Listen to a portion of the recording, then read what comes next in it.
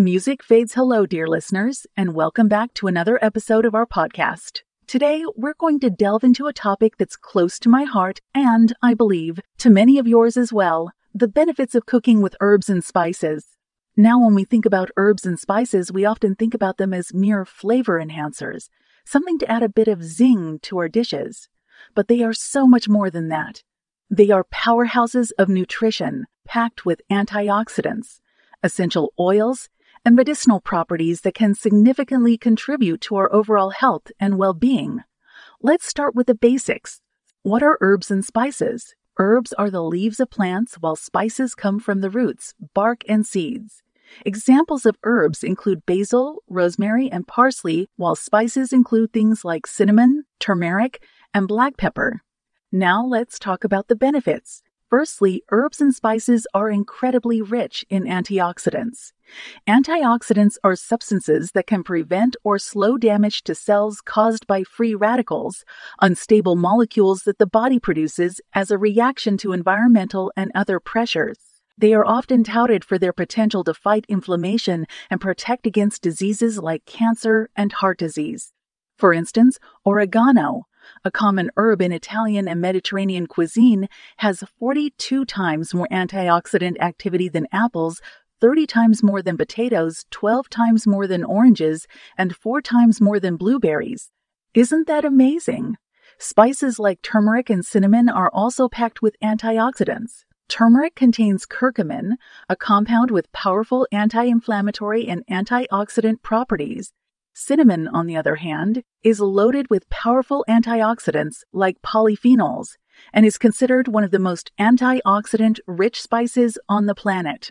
Secondly, herbs and spices can help reduce sodium intake. We all know that too much sodium can lead to high blood pressure, heart disease, and stroke. By using herbs and spices in your cooking, you can pack a lot of flavor without adding extra salt. Next, let's talk about the digestive benefits of herbs and spices. Many herbs and spices have been used for centuries to soothe digestive discomfort. For instance, ginger is known to help with nausea and motion sickness, while peppermint can help soothe symptoms of irritable bowel syndrome. Moreover, some herbs and spices can help control blood sugar. Cinnamon, for instance, has been shown to lower blood sugar levels and improve insulin sensitivity. Fenugreek, a spice commonly used in Indian cuisine, can also help control blood sugar. Herbs and spices also have antimicrobial properties. They can help fight harmful bacteria and fungi.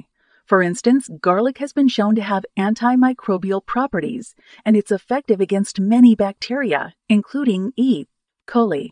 Lastly, let's not forget the mental health benefits. Certain herbs and spices like saffron and turmeric have been shown to have mood-boosting properties. They can help reduce symptoms of depression and anxiety. So, as you can see, herbs and spices are not just about adding flavor to your dishes.